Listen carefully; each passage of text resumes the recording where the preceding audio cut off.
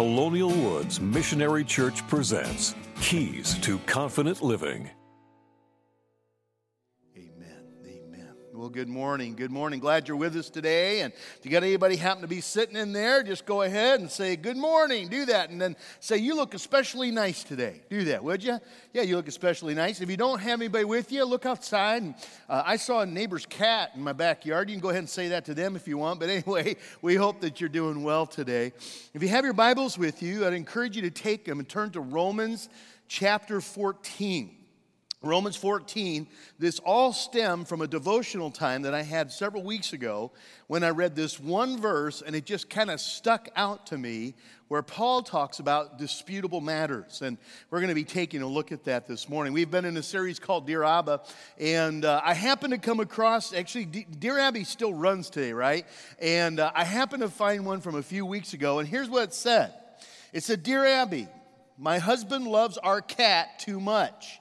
He buys Miss Kitty, evidently that's what he calls her, special treats, pets her, talks nicely to her, plants quick kisses on the top of her head, and lets her sit on his lap while he watches TV for hours. It's like I'm non-existent. I wish he would be that nice to me. He's a good provider, and when we're away from our house, I have his full attention. I'm resenting this queen of our home. What should I do? I'd like to take her back to the animal shelter.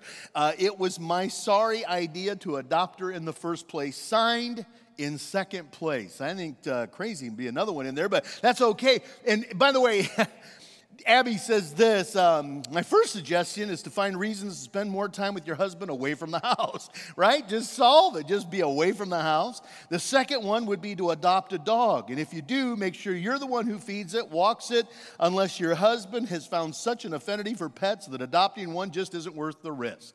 Wow, crazy stuff. And we have crazy things that come up in our relationships that cause conflict. And whether it be something like this or whether it be something a little bit more substantial, we have ideas and we have concept.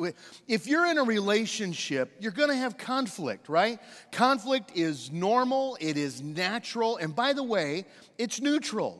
Scripture doesn't indicate that it's sinful or not sinful. It's how you deal with it that makes it whether or not it's sinful or not. And I think sometimes we think that our day and age is the only one that has dealt with maybe some of these foolish arguments or conflicts of this nature. But it's interesting, if you think and you look through Scripture, Paul and even the apostles, the early church, first century, they had conflicts. And they had conflicts over things that I don't know, is really worth having conflict over. If you recall, Paul and Barnabas, they actually broke up their ministry and quit ministering side by side based upon the fact that Barnabas wanted to take Mark and Paul didn't want to take Mark. And they had such a serious, disagreement that they parted ways. And man, that's a disagreement. That's a disputable matter, by the way. It's interesting. Paul says things like this in Philippians chapter 3. Makes very strong statements. He says, not that I have already attained all this or have already been made perfect, but he said, I press on to take a hold of that which Christ has taken hold of for me. Verse 14, he says, I press on toward the goal to win the prize for which God has called me heavenward in Christ Jesus. And then he says this. All who are mature, and the inference is that if you don't agree with me, you're immature. But he says, all who are mature should take such a view. And if on some point you think differently, well, then God will make that clear to you. In fact, when I read that, Paul makes these really strong statements. And he said, oh, by the way, you ought to agree with me. Unless you don't. And if you don't, he said, God will make that clear to you. Okay, that's powerful if you understand that not everything you're going to die for. He even says this. Now, this is one that I remember even growing up, this was still a conversation. It's whether or not women should have short hair.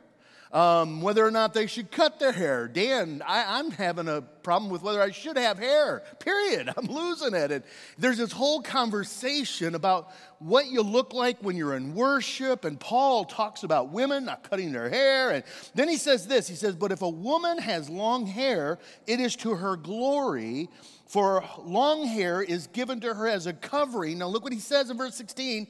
If anyone wants to be contentious about this, Pastor Ann, are you going to be contentious on this one? Tammy, you going to be contentious? I got 3 people here this morning. I'm having a great time.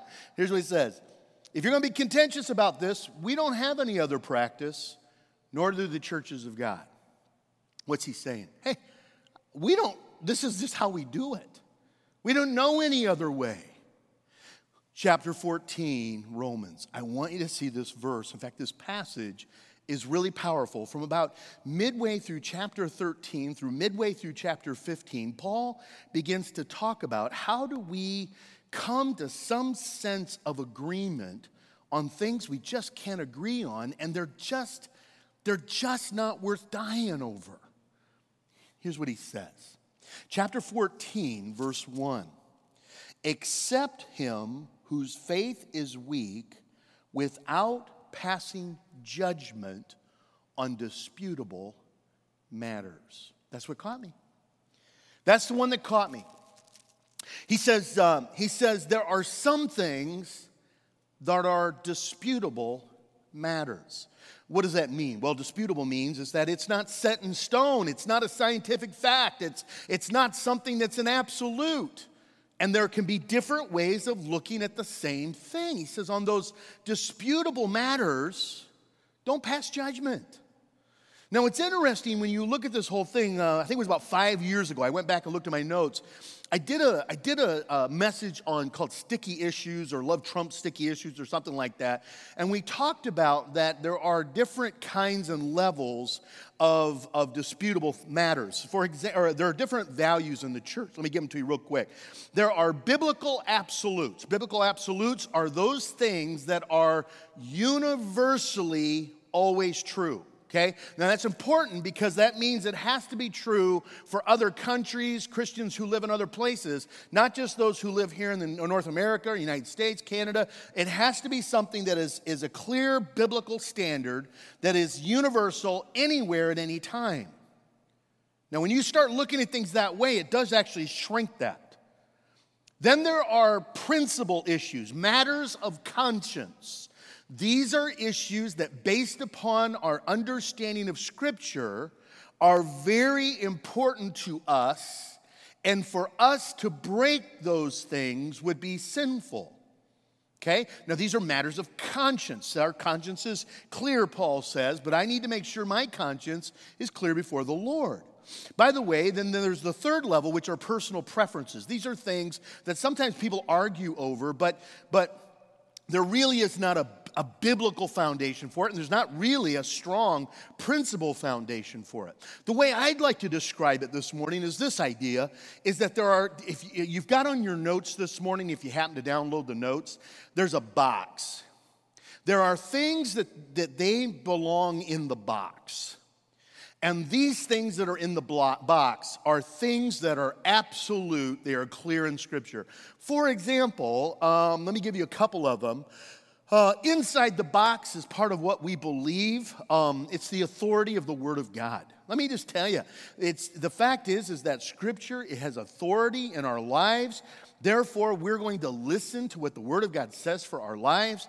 Some things like the virgin birth, that's really not debatable according to the Word of God. That is a very important truth, that if we do away with the virgin birth of Jesus Christ, we actually do away theologically with his sinlessness as an atonement for us.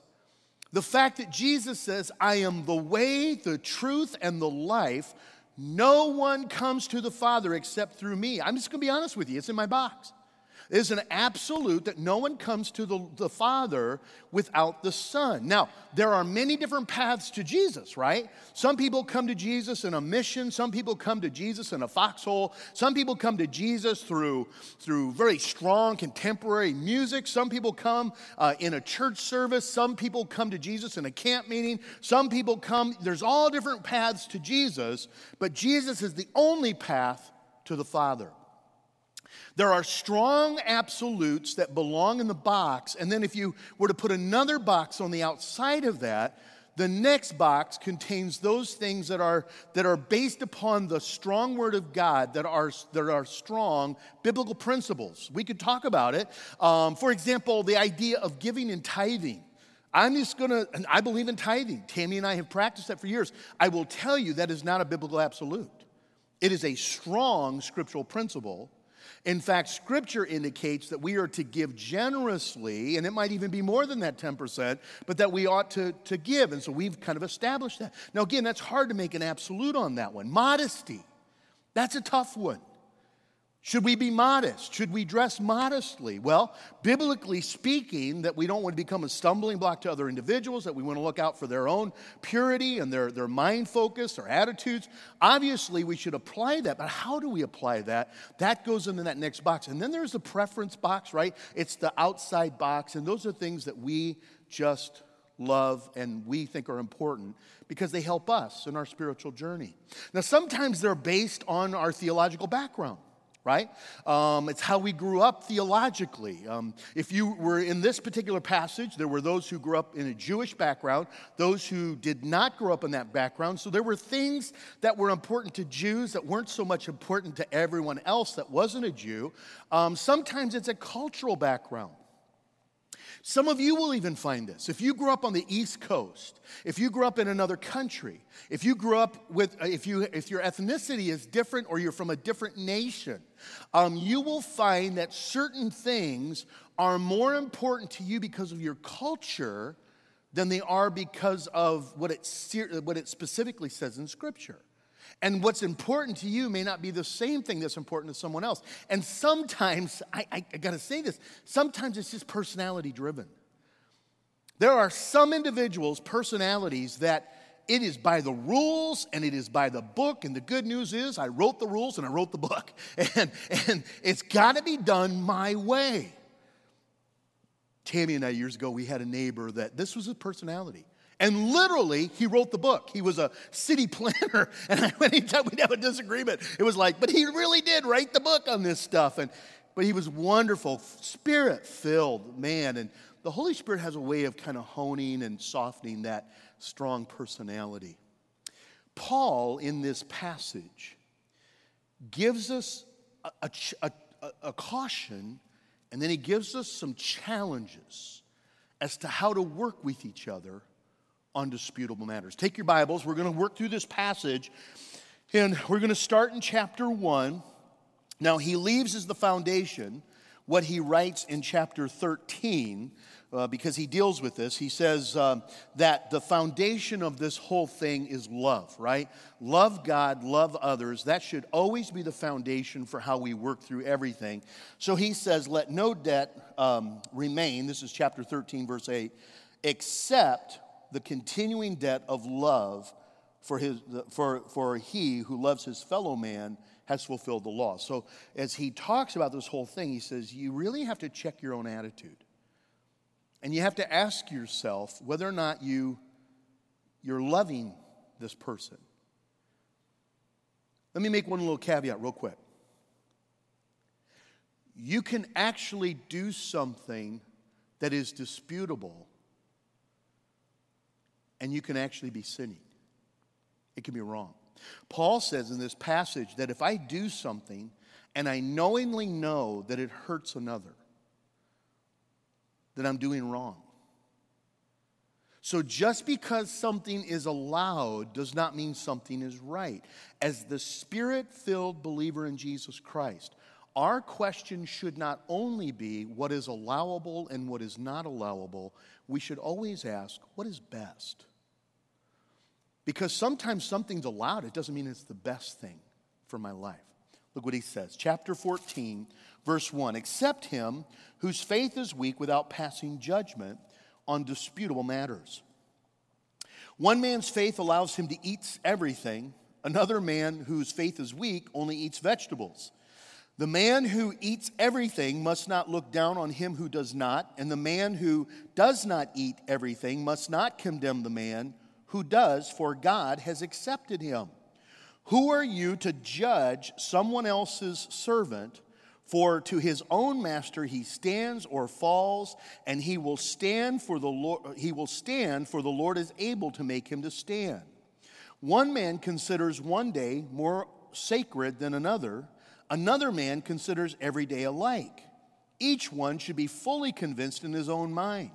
He who regards one day as special does so to the Lord. He who eats meat eats to the Lord, and he gives thanks to God. And he who abstains does so to the Lord and gives thanks to God. For no one of us lives to himself alone, and none of us dies to himself alone.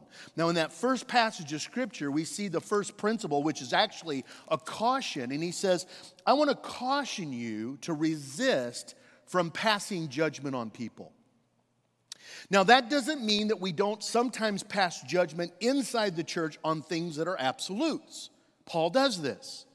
In 1 Corinthians chapter 5, he has individuals that are in the church that are sexually immoral, and he describes them in chapter 5.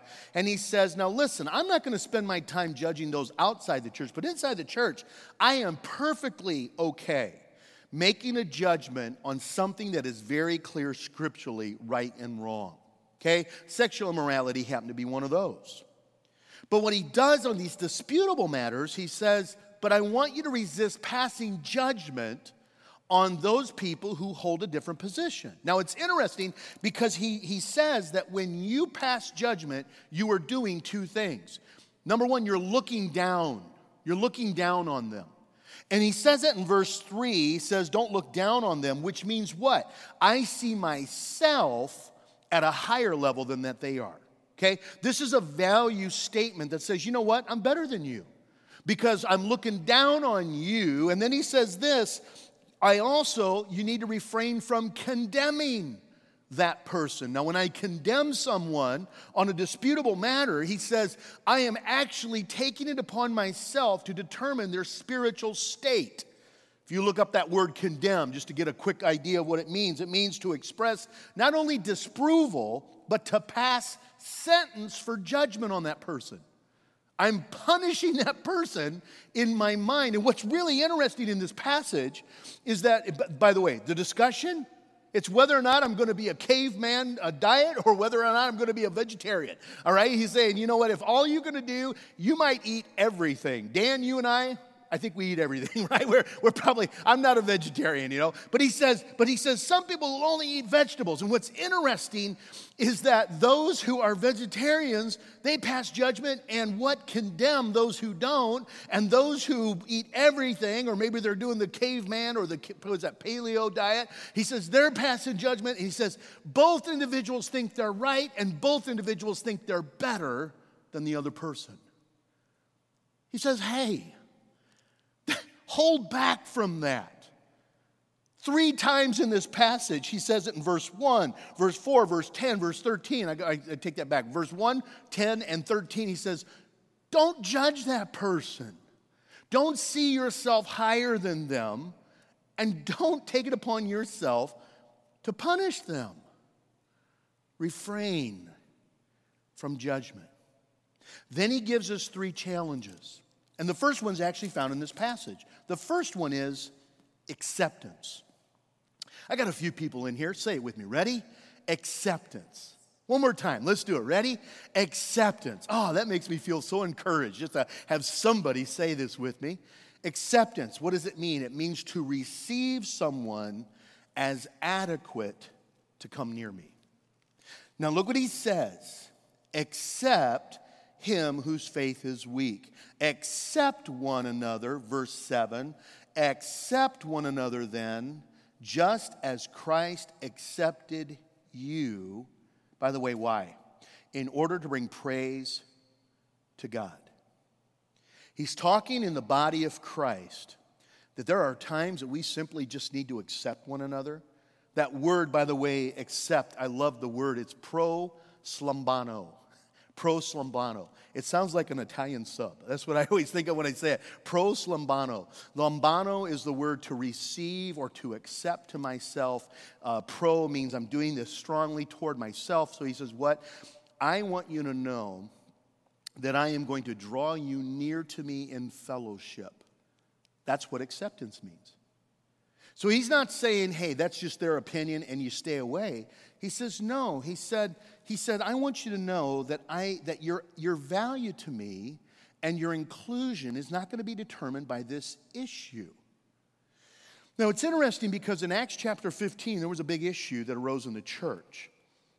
The message of the gospel was going out to the Gentile nations. And it started in the Jewish culture and the Jewish religion. Jesus was a Jew. And so for Jews, it's really important as part of their belief system, as part of their covenant with God, that they would be circumcised as males, as young children. And so as the gospel was going out to the Gentiles, those who did not practice circumcision, there were those that were saying, hey, unless you are circumcised, you can't be part of the church. That's a standard. And it's interesting, it got such a big deal that people were discouraged in their faith because they were making it too hard to even become a follower of Christ. So they go back to the council in Jerusalem. Paul and Barnabas are actually the ones who do this. And it's interesting, Jesus' half-brother, James stands up and he says these words. He says, it is my judgment, therefore.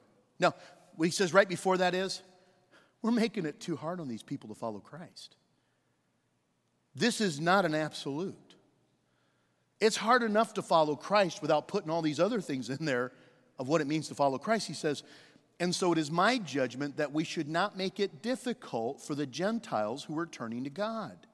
Instead, we should write them and we should tell them to abstain from food that is polluted by idols, from sexual immorality, and from meat of strangled animals, and from blood.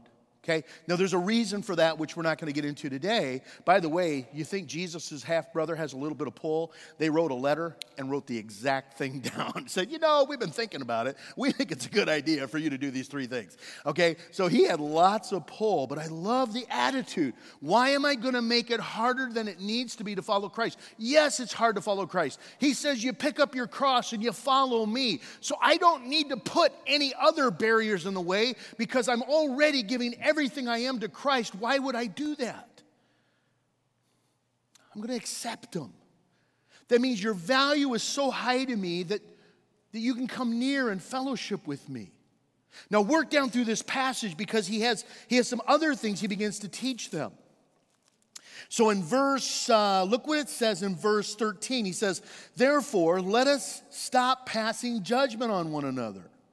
Instead, make up your mind not to put any stumbling block or obstacle in your brother's way. As one who is in the Lord Jesus, I am fully convinced that no food is unclean in and of itself. But if anyone regards something as unclean, then for him it's unclean. Okay, so he says you got to obey your conscience. If your brother is distressed because of what you eat, you are no longer acting in love. That's the second one. Now, I'm going to use the word generosity. We need to show generosity to one another, which means that we're going to give grace sacrificially to those who are on the other side of a disputable issue. Now, why did I come up with that word generosity? For 300 years, the King James Version was the version that the common individual would read to be able to understand Scripture. It is probably the widest read English version of the Bible that has ever existed. And I want you to see what it says in 1 Corinthians chapter 13. Now, some of you'll say, oh, that's the love chapter. Love is patient, love is kind, love is generous, love is not. I want you to see how for 300 years, most individuals would have read that passage. 1 Corinthians chapter 13, it's in your notes in the King James Version. Though I speak with the tongue of men and angels, and I have not charity, I have become as a sounding brass or a tinkling cymbal. And though I have the gift of prophecy and I understand all mysteries and knowledge, and although I have faith that could move mountains, if I have not charity, I'm nothing. And although I bestow all my goods to feed the poor, and I give my body to be burned, if I don't have charity, it profiteth me nothing. Charity suffereth long. And then he goes into what charity does. The translation for love, you will know it as agape, which everybody says, okay, well, that's God's love. That's unconditional love. But I want you to know that the word agape means generosity or sacrificial affection and benevolence towards someone. The word benevolence means to show charity, to show compassion, to show generosity. So what is he saying there is he says that when it comes to disputable matters, not absolutes, not the biblical absolutes, but he says on disputable matters where we can make a case on either side, he says, I am not only going to, as we talked about previously, not only am I going to accept you and bring you close in fellowship, but I'm going to be generous, meaning I'm going to go a long ways to give you grace.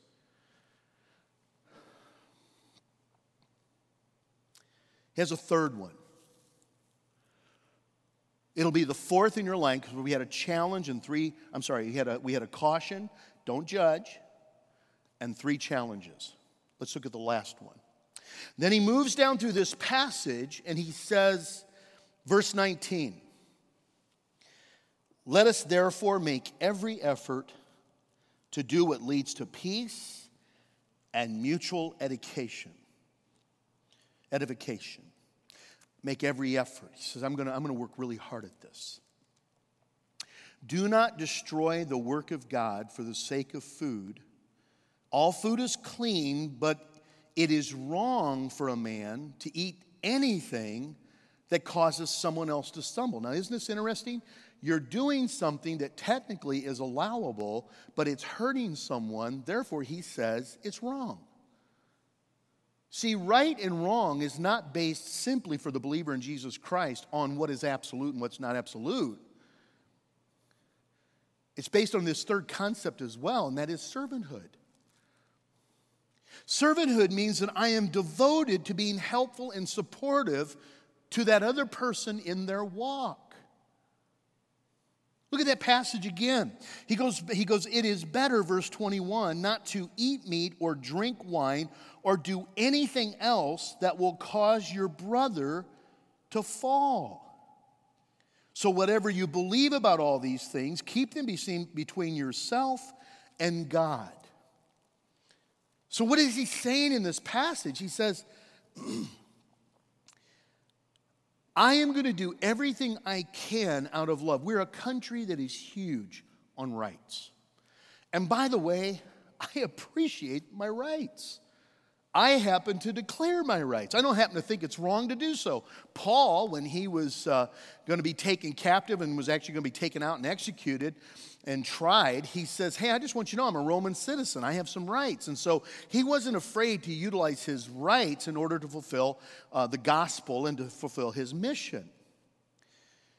But I want you to know that it always comes down on these disputable matters. If I am a mature believer in Jesus Christ and I am a spirit-filled believer, which means I'm being led by the Spirit of God, that sometimes I'm going to withhold in order for the other person to be okay in their faith. My practice or my indulgence in this may be technically okay, but if it hurts someone else, it's not okay. Tammy and I have been walking over the last couple of months. My gym obviously closed, and so I really hate walking. I just don't enjoy walking. I don't like doing it in the gym. I'm more of a Stairmaster. I'm an elliptical guy. I like it when there's a TV in front of me. I just get bored out of my mind walking. Tammy got me to go. She got me out, and I'll tell you, the first couple times I did it, man, it was everything I could do to go 2 miles and not be bored out of my mind. And I got to tell you, I'm really starting to like it.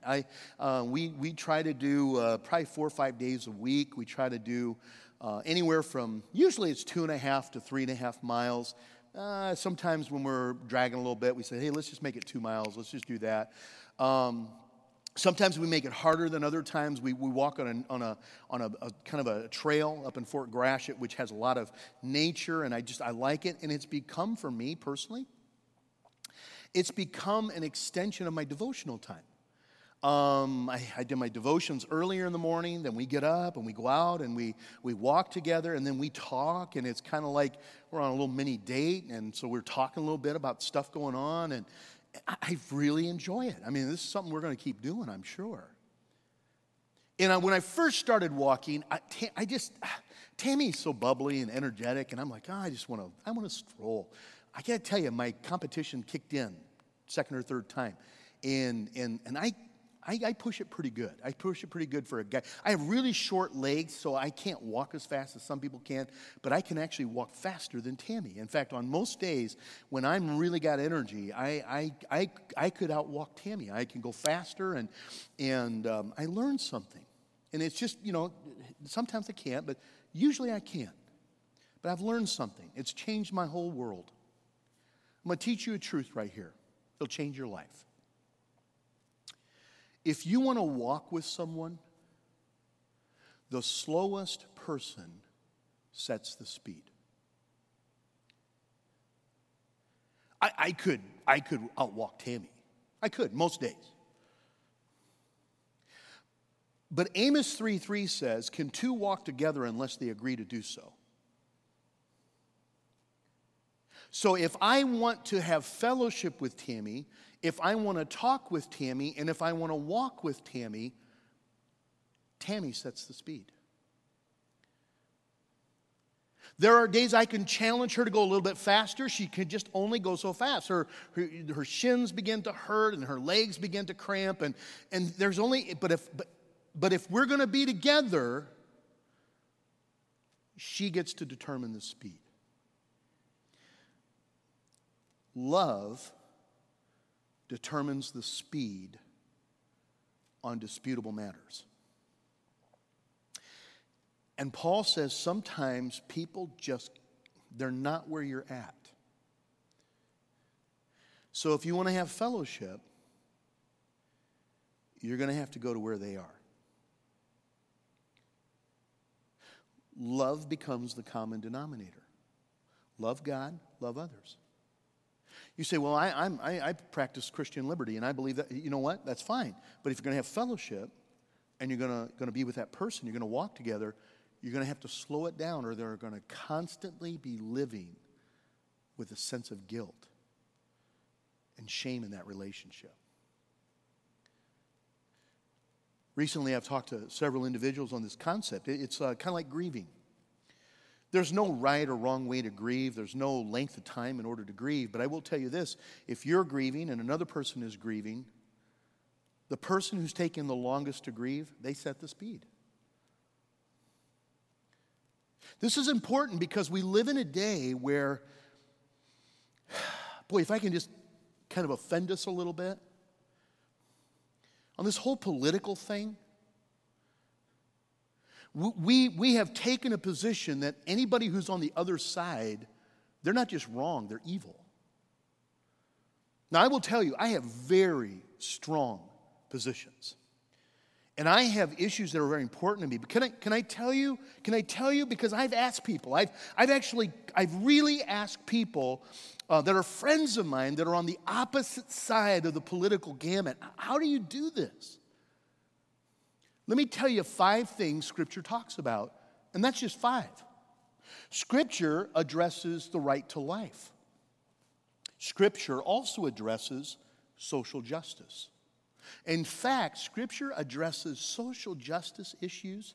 That means as being right within your culture of those who are being downtrodden and treated unfairly, more than even on right to life. Scripture addresses our responsibility to the poor. Now, you may disagree on how to be responsible to the poor, but Scripture addresses that very strongly within the gospel. How we treat immigrants and aliens is addressed very strongly in Scripture. Morality, sexual morality, sexuality, and marriage is very strong within Scripture. And so as I talk to some of my friends, I say, hey, how can you, they'll look at me and they'll say, Phil, there are more things than just simply the ones you're focusing on. I disagree with them. I'd go as far as say I think I'm wrong. I think they're wrong. I'll be honest. On most days, I'm very frustrated. Some of you are passing judgment on me right now, right? I understand it. That's why I'm preaching it without any of you here, right? You can't yell at me until you call me later, right? This whole COVID-19 thing, isn't it interesting? We have such differences in opinion on how this whole thing ought to go down. When we talk about re-engagement, the church has been sharing with you that we're planning on re-engaging on the 6th and the 7th. There will be some of you say, that is way too slow. Some will say, that's way too fast. Some of you say, we never should have shut down in the first place. Some of you say, you're being irresponsible. You know what's really interesting? Some look at this whole thing as being overblown. Some have a very real sense of fear. They're looking at this as, hey, we need to take care of the most vulnerable in our society. Others are saying, you know what? We need to get this society going. And I have to believe that if a person is walking and loves the Lord, they may actually disagree with where we're at on this thing. They may disagree with you. Paul says I would suggest this is a disputable matter. He says, I need to refrain from passing judgment. I'm not going to determine my spirituality. I'm not going to determine their spirituality. I'm not going to condemn them. I'm going to be gracious and generous. I'm going to get really long in generosity. I'm going to accept them. I'm going to have fellowship with them at the appropriate time. And I'm going to be a servant. And I just will have to understand that the slowest walker is going to determine the speed. Why? Because I want to have fellowship and I want to walk together. You apply these into your family life. You apply these into your marital life. That's why this morning when I started, I said, Lord, don't speak to anybody else. Just speak to me. Paul concludes it with one verse and then we'll close. He says this.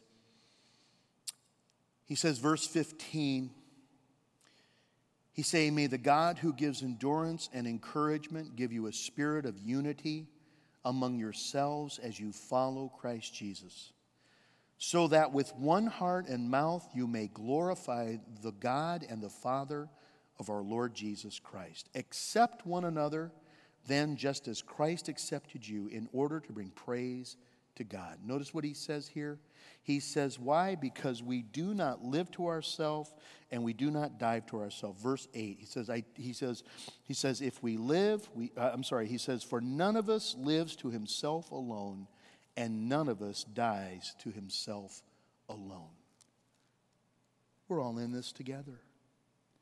We're in this together, and so we're going to do everything we can to walk in unity. Father, I want to thank you.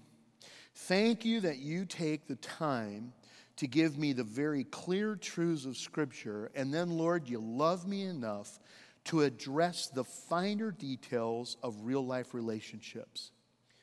So many times, the things that cause division between Tammy and myself, or me and my family, or even here in the body of Christ, it's not the absolutes. It's so many times, Lord, it's on these other matters.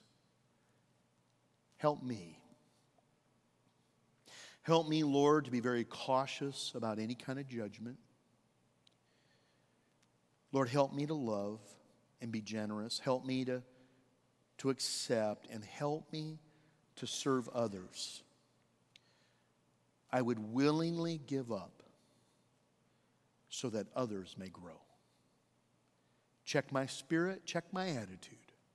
In Jesus' name, amen.